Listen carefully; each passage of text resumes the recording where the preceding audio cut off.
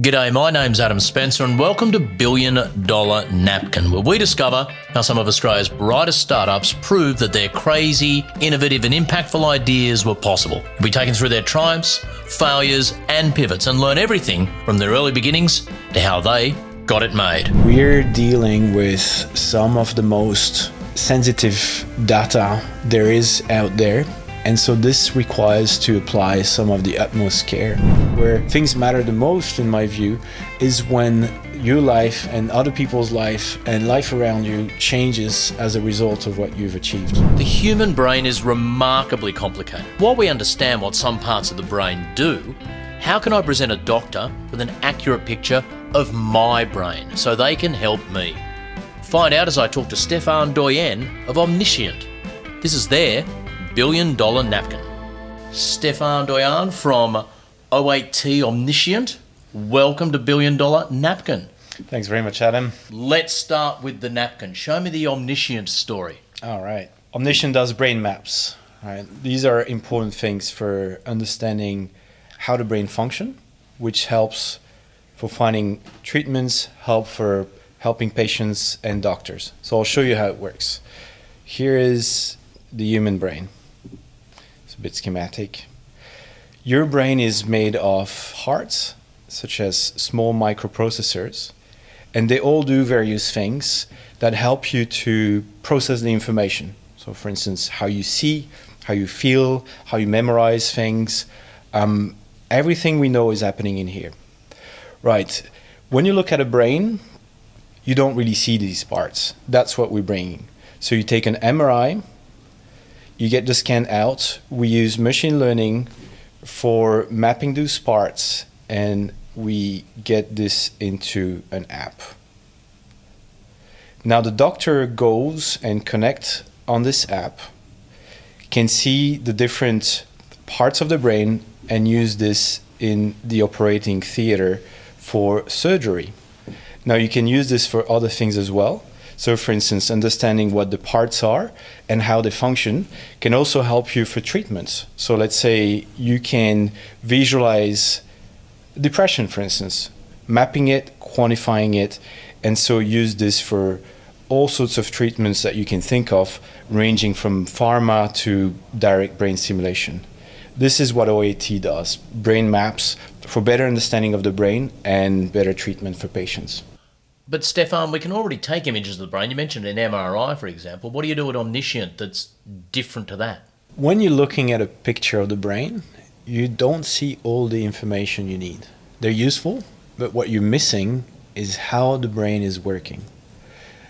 Our map is actually bringing this. So what we're building is a GPS for the brain. It tells doctors where things are and how they're functioning together, and what is important and what they should be looking for when they're planning for their approach. And by using machine learning and artificial intelligence, you're not just going, here you are, this is an image of every brain. You're creating an individual brain that looks like the brain of that patient or the person needing that treatment? That's right. There's a lot of information on those scans, but what you need is to reduce the complexity so that you get to the substance. And the substance is exactly how each and every single person's brain can be mapped and how it functions. That's how we're using machine learning. It's my understanding that in a lot of health at the moment, the really exciting adventure in imagery is going from 2D to 3D. Essentially, in those images, you've got a lot of information. Now, the challenge is to get to that information. And sometimes it is a computational problem. You can give the doctor, the best experts in the world, all the time they would need to get to that information. Machine learning is actually the one that actually cuts that complexity. And so the important part here is not so much to provide the answer, but reduce the complexity of what you find in those MRIs so that doctors are making better decisions based on stronger data, easier to understand. Because going back to where you're starting, the brain is just so complicated. Some say it's one of the most complicated objects we know. We're talking about billions of neurons, each of which have an incredible number of connections. And so understanding how it works can really get computationally complicated.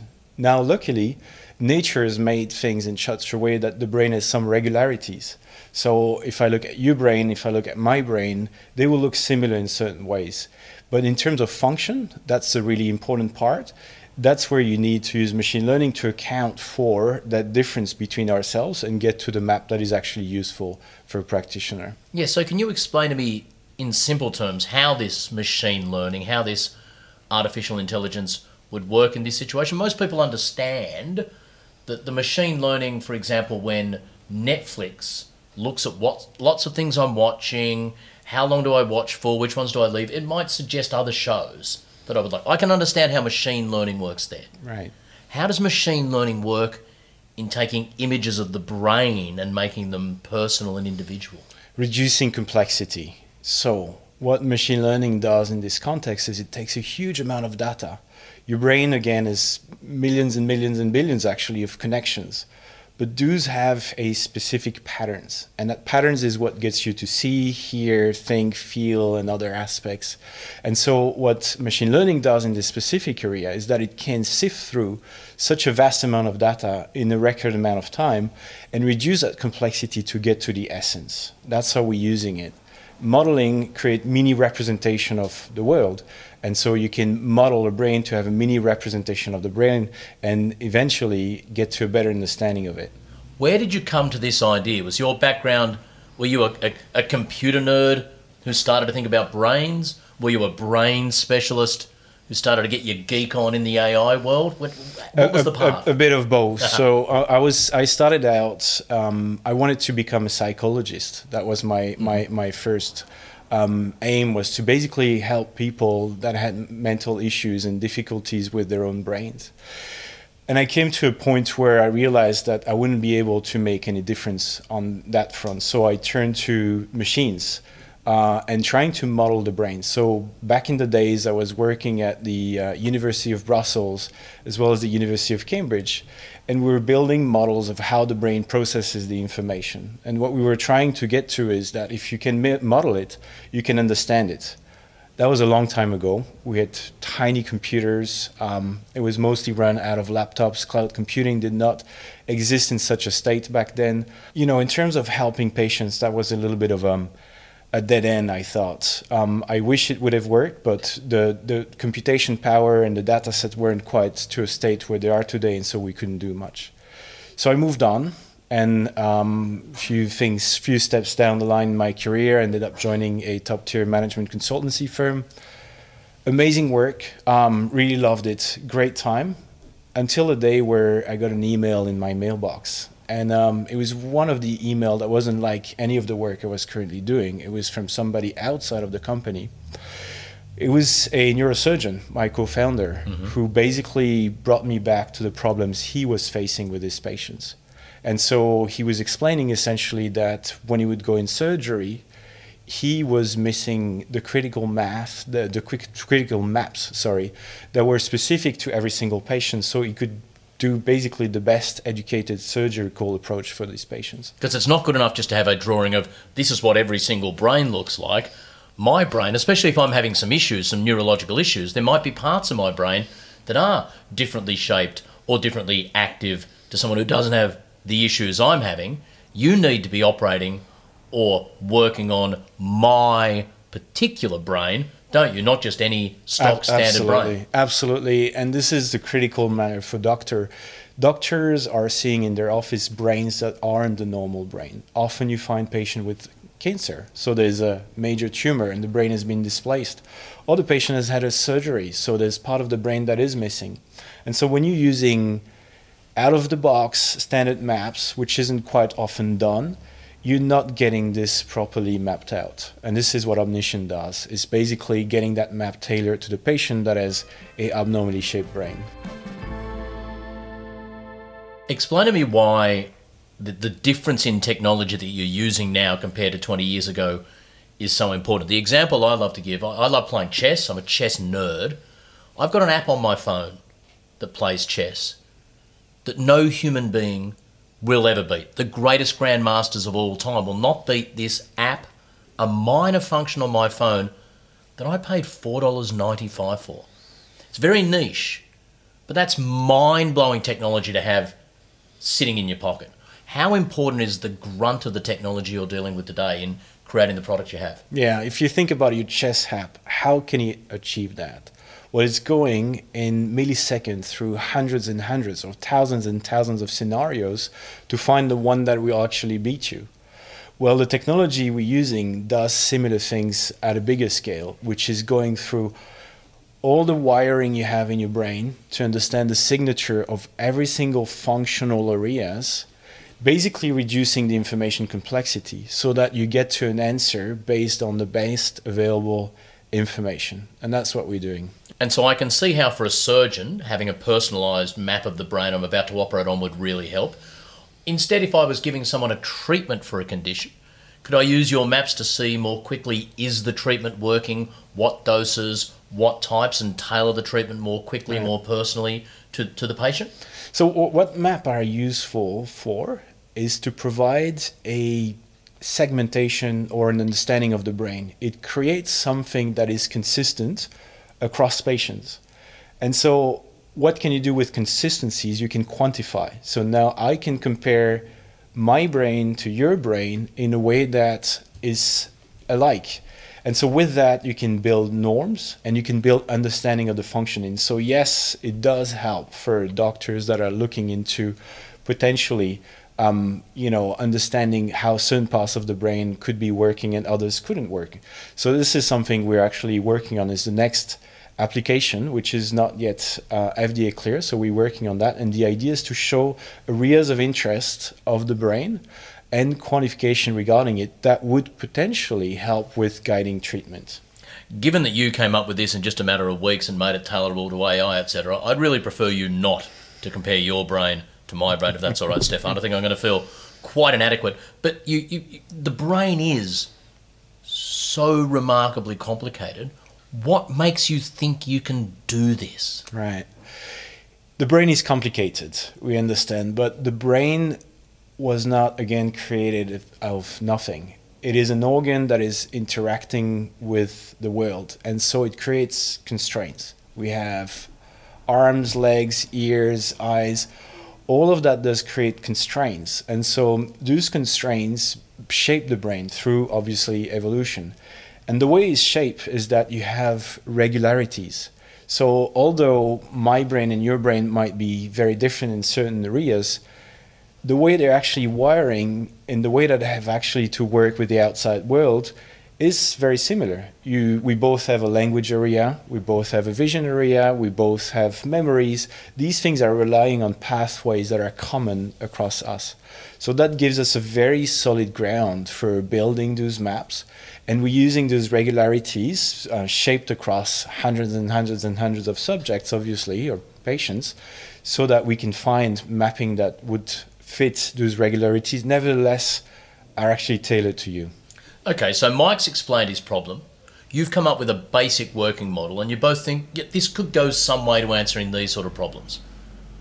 Where to from there? You can't just solve this between the two of you. That's right. How do you bring other people on and actually create a startup in this space? We have been extremely lucky that throughout the course of our careers and previous jobs and others, met a large cohort of very, very talented people. On the top of that, we have a great mission. We're trying to really tap into and tackle mental health issues from an angle that I believe to be very effective, at least in the short, medium term. And so this is something that resonates with a lot of talents. We hire developers, and so what kind of problems would they be working on rather than working on solving challenges of the brain? And so that attracted absolutely talented people, and we're very, very thrilled and happy to see that today. $1 Billion Napkin is brought to you by Amazon Web Services. For over 15 years, AWS has helped more startups launch, build and succeed than any other cloud provider. If today's episode inspired you, with AWS Activate you can access free tools and resources to help you get started. Get up to $100,000 in AWS credits and start building with easy-to-use templates that allow you to launch your business idea in minutes. For more information, visit aws.amazon.com/activate. AWS, prove what's possible. You're from Belgium, you've studied in the United Kingdom, Mike's a neurosurgeon from the US. What's it like being a global company with truly worldwide ambitions based in a city like Sydney? Sydney is a great place to be. You've got an amazing, scenery, lifestyle, culture, and I think Sydney can play a very, very prominent role in the scene, especially in healthcare and life sciences. Is it the sort of business where anyone, anywhere, anytime around the world can work for you, or are there benefits in having a geographically central workforce? We're a bit of a new case per se, in a sense that we were born and we grew up in the middle of the COVID pandemic. So that means that the face time in the office was not available to us for a good part of 2 years. So we expanded globally. Our operations are in the US for sales, that's our prime market. But we found a lot of talents here in Australia. And so we grew the core of the technical team, particularly IP related, here in Australia. When it comes to healthcare, and especially innovation in a country like the United States, there's not just issues around data and protection, there's significant issues around compliance. What's the key to overcoming the compliance and regulatory hurdles in a country like the States? A lot of very, very careful and detailed work. That is what you need. So we're dealing with some of the most sensitive data there is out there. And so this requires to apply some of the utmost care and making sure that you've got your process under control and that you constantly thrive for quality. That's what we're doing. From what I understand, the AWS offering does facilitate a lot of that compliance and allows organisations to move forward in the space? There's some helpful services there, absolutely. You have, in healthcare specifically, in certain accounts, to deal with a lot of complex wiring for networks or anonymization of data and these kind of things. When a service comes around that has been built purposely for taking into account and dealing with these complex challenges, it is always helpful to have it and being able to call that quite readily. So the skill set that you're attracting now, you've moved beyond that basic first map. Some of the things you've shown me on the computer blow my mind. Where is this at on the path to final viable product? Right. So we have one product in the US market, cleared by the FDA. It's a product that is used for surgical planning of intracranial operations. That is product number one. We're working on product number two. We're days away from submitting to the FDA product number two. Product number two is aimed at taking what we achieved in product number one and expanding it to mental health. So we can start not only looking at the brain map, but looking at how the brain function and therefore inform about, whether your brain is depression, but not only that, but what could be causing it, what part of your brain is actually working fine or not working fine. And this is where we are, just about to submit product number two and get to the next market. You went from the idea to creating the basic mind map, the core starting point, in just a matter of weeks. What was that weeks like for you? A lot of work in isolation, and a bit of sports as well. It's kind of a combination with trying to keep your mind healthy and your body healthy. And a lot of good teamwork with my co-founder. So you take that mix, and that's how you can deal with issues quicker. In getting it done in that short period of time, was the challenge the volume of work or the complexity of the issue you were facing? The biggest challenge there is coming fresh to a problem, or trying to. We both come with a huge amount of experience in our field, and we have to solve a problem in a completely novel way. And in certain instances, previous knowledge is very useful. In other instances, it just wears you down. There's this famous quote, which is, they didn't know it was impossible, therefore they did it. And when you get there, that's kind of the mindset you need to get into, thinking, let's try to solve it, whatever it takes. Give me a case study. Give me an example of where Omniscient has changed someone's life. Yeah, sure. I mean, we had patients with anxiety disorder. These are absolutely crippling issues. Your mind is constantly hijacked with all sorts of anxious thought that something is going to happen to you that is terrible. They were in terrible spots. And so looking at how their brain functions and find targets and applying, those approach, that case I'm thinking of was able to recover most of his life and actually getting back to work. But again, we're not the ones making those decisions. These are doctors. What we're providing is our unique technology that is showing what parts of the brain do what and what targets there are out there that they should consider. There's always these exciting moments on the startup journey. For some, they'll say it's the first time I saw on my website, ding, a single sale. Or it's the first time I heard someone was playing my online game. What was the moment for you? Was it the first full regulatory tick? Was it the first time you'd heard your product had been used in an actual operation? Take us back to a magic genesis moment. It's an incredible journey when you think about it, from a prototype to an actual software that neurosurgeons are using. And in that journey, you have lots of things happening. You first have to put a team together, and then you have to have the team working around this. And I remember in the early days, we were all working towards, getting that technology in the hands of the doctor, which is, as you said, requires a, regulatory tick. But the moment where you have doctors which, you haven't met before, seeing your technology and thinking, this is going to help my patient, this is what I need, that moment right there is quite an achievement, and everybody in the team and the company was very proud of it. It can't have been just a straight line gradually sloping upwards towards success. What's an early roadblock you hit that really challenged the whole project of Omniscient fundamentally? Right.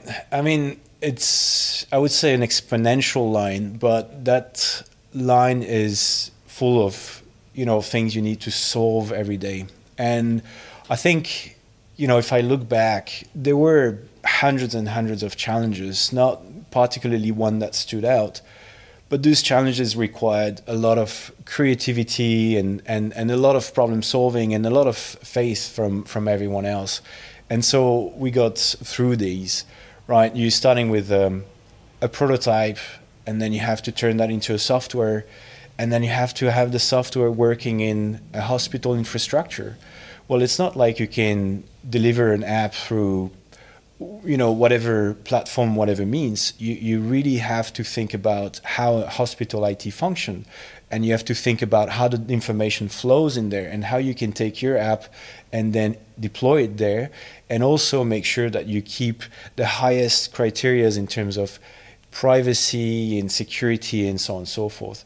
These are dozens and dozens of mini challenges, all sorts of complicated things that we had to solve along our journey, and we're still solving problems every day, which makes it so exciting. It's much bigger than just you and Mike as the team now, but initially with you and Mike, what were the skill sets you each brought individually that complemented each other and made this a team that could end up where you are now? We have a pretty good complementary set of skills. So Mike is a neurosurgeon, an American neurosurgeon who happens to be interested in so many topics and being a very, very fast learner, and extremely knowledgeable in neuroscience beyond neurosurgery, and an edge in machine learning. Where on my side, I'm more of a machine learning professional with a degree and a keen interest in neuroscience. And you can see how the two are actually very much complementing each other.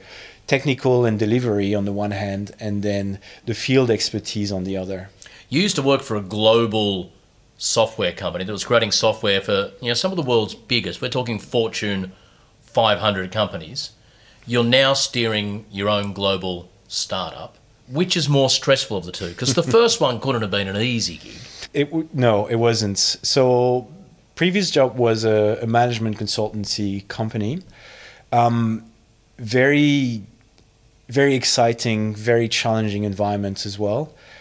Dealing with large-scale projects and very important matters, where this one is kind of going to the core of an issue. So we're focusing on one problem. Previous job was more about solving problems across the board. This one is about solving one particular problem, which is the human brain and how we can solve for mental illness. Healthcare is a massive industry. There's giant players with very deep pockets. When you're bringing something radical, something new into the space, do you face entrenched opposition from opponents who've got every reason to just want to keep things the way they are? Right. Well, I wouldn't call them opponent. The first thing is we're all there for our patients. So whether it's one or the other, we're all working for the same thing. We're working for people to go better, and we're working for people to have access to the best potential care. So no, we're not facing this in such a way. The other thing I should mention as well is being very focused and being very early days. We get the advantage of being faster in certain things and potentially more creative in certain areas. And so that challenges the industry overall and therefore triggers and prompt reactions from all sides, which ultimately benefits the patients. So we're pretty happy on that. It must be rewarding when you get feedback that the technology you've helped design has changed even just one individual life for the better. That's why I'm in technology, is that you want to be able to impact the real world out there. There's a lot of work that is being done, which is self-centered. And these are fascinating things, especially in AI and machine learning. But really where things matter the most, in my view, is when your life and other people's life and life around you changes as a result of what you've achieved. Stephane Doyen, thank you so much for showing me your $1 billion napkin. Thank you very much, Adam. $1 Billion Napkin is brought to you by Amazon Web Services and hosted by me, Adam Spencer. Produced by the good people at Podshape, we were filmed on location at the Hollywood Hotel in Sydney.